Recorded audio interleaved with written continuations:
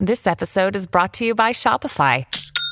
Forget the frustration of picking commerce platforms when you switch your business to Shopify, the global commerce platform that supercharges your selling wherever you sell. With Shopify, you'll harness the same intuitive features, trusted apps, and powerful analytics used by the world's leading brands. Sign up today for your $1 per month trial period at shopify.com/tech, all lowercase. That's shopify.com/tech.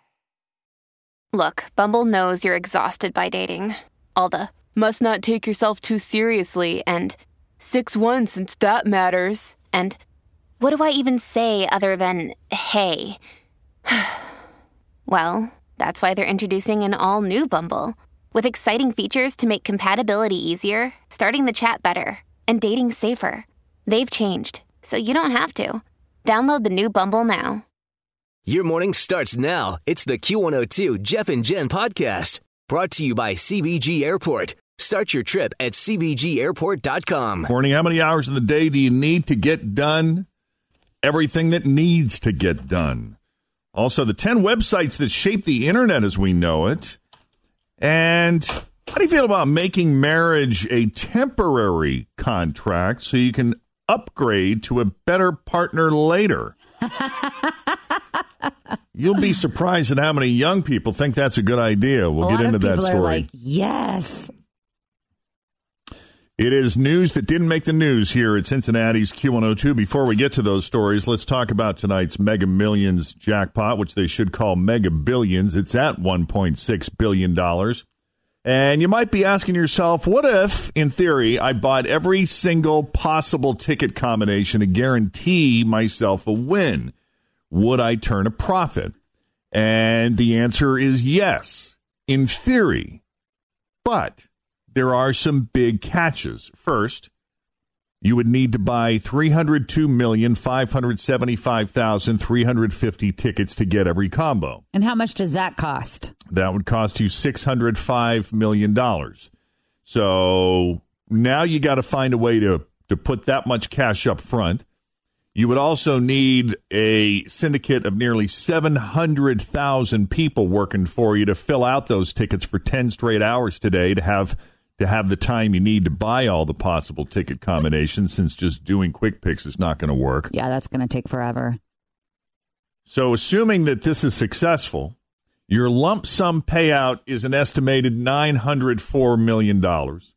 Plus, you'd win a lot of secondary jackpots, like for matching 5 numbers but not the final ball, which would net you roughly $75 million more. So now you've got a total of $979 million in winnings, or $374 million in profit. Sounds good on paper, right? Yeah, for sure. I mean, I have to spend $650 million to make $374 million. But keep in mind, that's before taxes, which will knock off roughly 40%. Which is like half. That takes your winnings down to $587.4 million, or a loss of around $18 million. Yeah. And worst of all, if someone else hits the jackpot, you got to split it. You have to share it with everybody. So now you're out even more money. I would love to know, like talking to people that are in the community that are selling the Mega Millions and the Powerball tickets, like what is the most that they've had someone come in and spend?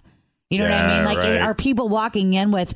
Like, I go in and I'm like, can I have $60? Or are people walking in with $500 going, give me $500 worth of tickets? I have seen people, I've witnessed people in, gas stations or convenience stores in line in front of me.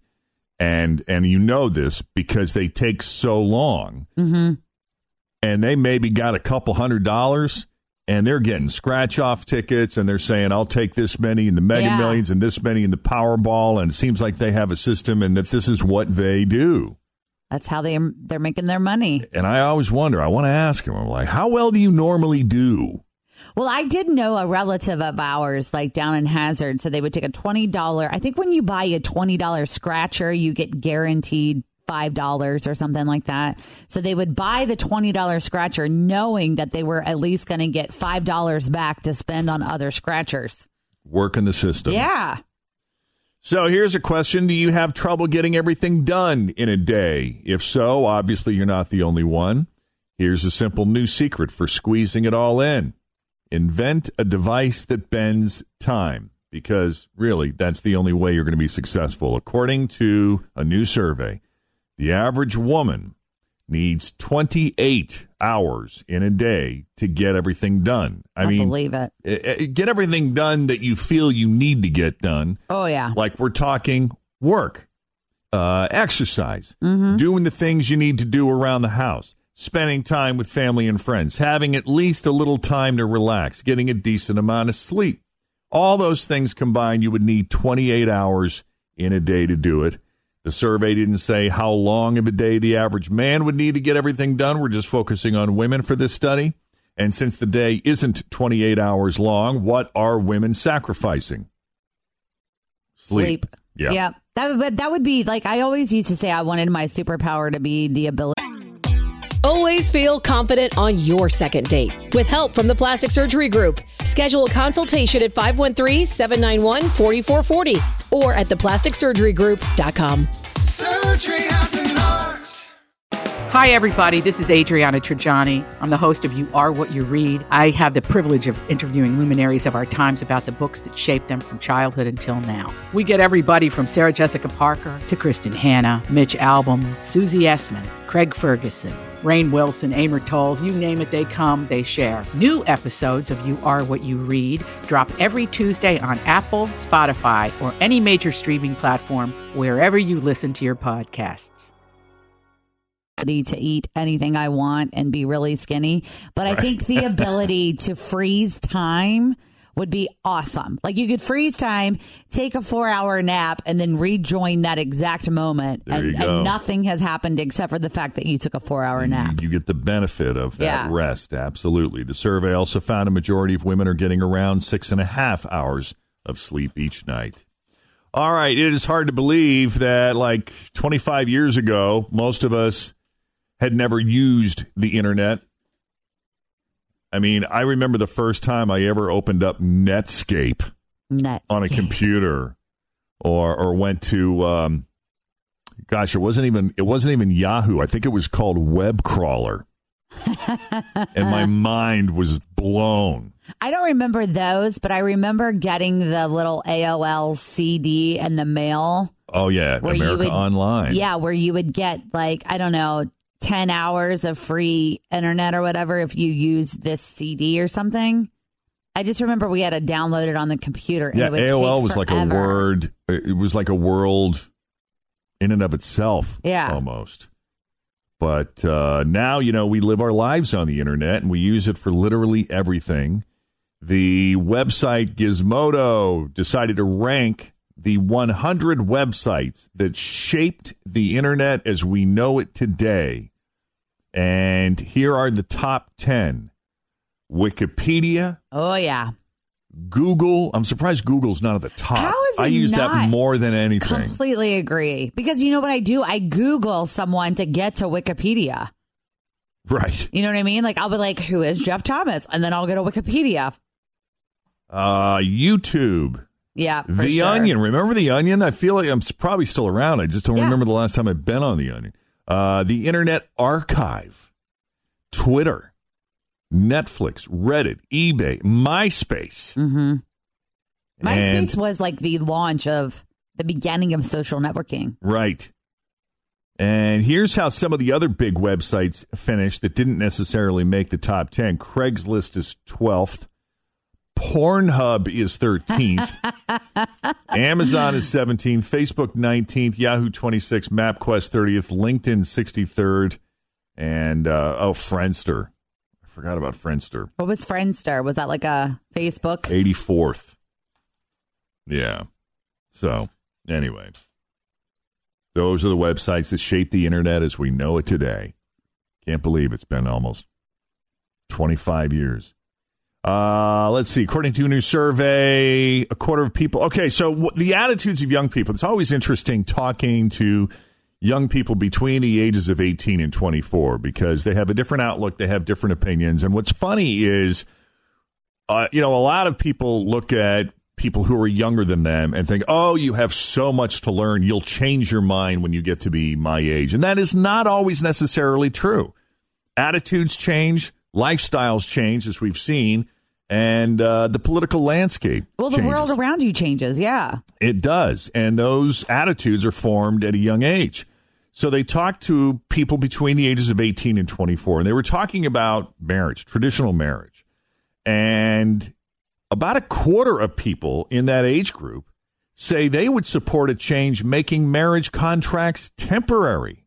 So after 5 or 10 years, you would basically have the option to re-up, renew your marriage. Hey, let's do this for 5 years, see how it goes. And then re-sign a contract. And then how long have you been married? Well, we've been married almost 5 years. Oh, you got a renewal coming up. What are you going to do? You going to renew or are you going to move on? And that's how it would work. So after 5 or 10 years, you have the option to renew your marriage or upgrade to a new partner. Ooh, I don't like the word upgrade. Isn't that interesting? Yeah. And what kind of impact would that have on marriages? Would it make people work harder on their marriages? I wonder. I don't know. Would you feel like also if you were 3 years in and you didn't like it, you'd be like, I just got to stick it out for 2 more years. Or if you were 3 or 4 years into it and you were like, all right, well, this was good. But see, But I feel like maybe there's something better out there. So I don't know. I get in trouble talking about marriage on this radio station because every time I say how I truly feel, I undoubtedly get some kind of really nasty email saying that I shouldn't be saying that to other people because it's just my personal belief of how I feel about it. Because growing up, I always was like, my parents have been married for 40 years. And I really believed in good for them. Yes. And I really, really believed in that entire culture of marriage, of being together for 40 years. And this is amazing. That's great. But since I have, grown up, I feel different about marriage. I feel like it has become really easy for people to kind of just be like, I don't want to be in this anymore. And I believe now that I can have all of the things that my parents have had in a relationship and marriage without being married. I can have that exact same life without being married. And that's what you get in trouble for when you say that. Yeah. Well, and this is exactly what I'm talking about. Attitudes change. Yes. Talk to young people and you get a sense of where the world is going to go. They also found that 1/3 of people under the age of 24 think that polygamy should be legal. Ooh, see, now that I don't like. I don't believe in polygamy. I believe in, if you don't want to be committed to just one person, I don't know if that should be a legal thing. Well, I guess my point is, why would you want to be? Right. Couldn't you just date a lot of people or something? Right. In other words, why enter into a contract if you're going to involve multiple people? Right. Then what's the point of the contract? Right. Exactly. That's what I don't believe. Why do you want to complicate it with a contract? About half say that you should be able to get divorced without citing any specific reason as well. So that's what young people between the ages of 18 and 24 are saying about marriage, the way they view marriage, and the future.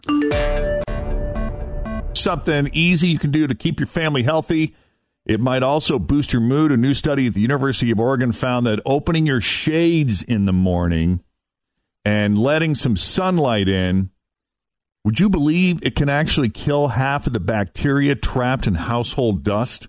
That's one time I always see dust, is when you open the shade and the sun is shining through, you can see the actual dust kind of floating in the air sometimes. Yeah, researchers found about 12% of the bacteria floating around in a darkened room is able to reproduce, but with the shades open, reproduction drops to about 6%. So let the light in. Yeah, I mean, there is a case for that, and I do, for the most part anyway, at my house, just because my cats love the sunlight. They love to bask in the sunlight, and if I don't raise the shades, they will tear them to pieces. Well, they play with that little cord. You have one of those cords that hangs down? Not just the cords are up high enough that they can't really get to them, but they'll just chew or tear up the bottom of the shades, and they'll wedge their nose in there and kind of make a mess of them if I don't. So I bring them up anyway. But in my bedroom, where they don't really hang out in the bedroom if I'm not there, I was keeping the shades closed during the summertime to keep it cool in there, and I would have the ceiling fan running so that when I got home, it was nice and cool in there if I wanted to take a nap or something. And but that's where a lot of bacteria is in your bedroom. Exactly. So, which is why I'm going to start opening my shades after reading this story. And a lot of the bacteria that the sunlight kills is linked to certain respiratory diseases. So it might even be more important to open your blinds during flu season. See, I wonder, my boyfriend has been suffering from a lot of asthma and allergies. And in our bedroom, we have those blackout shades. And we hardly ever open them because it is so much light. We have these gigantic, like, picture windows almost.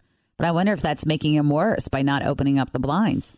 Well, they still need to do more research to see how much it affects things like colds. But based on the findings, they say it definitely can't hurt to let a little more light in. And the added bonus is the extra sunlight can give you a boost in vitamin D and help you avoid seasonal affective disorder. There you go. So we're get them open. To the wise, I know. That's the one thing I do every day when I come into the radio station. I come upstairs and I turn on the lights, but I immediately open the shades so that the four of us can watch the sunrise together. Thanks for listening to the Q102 Jeff and Jen Morning Show podcast, brought to you by CBG Airport. Start your trip at CBGAirport.com.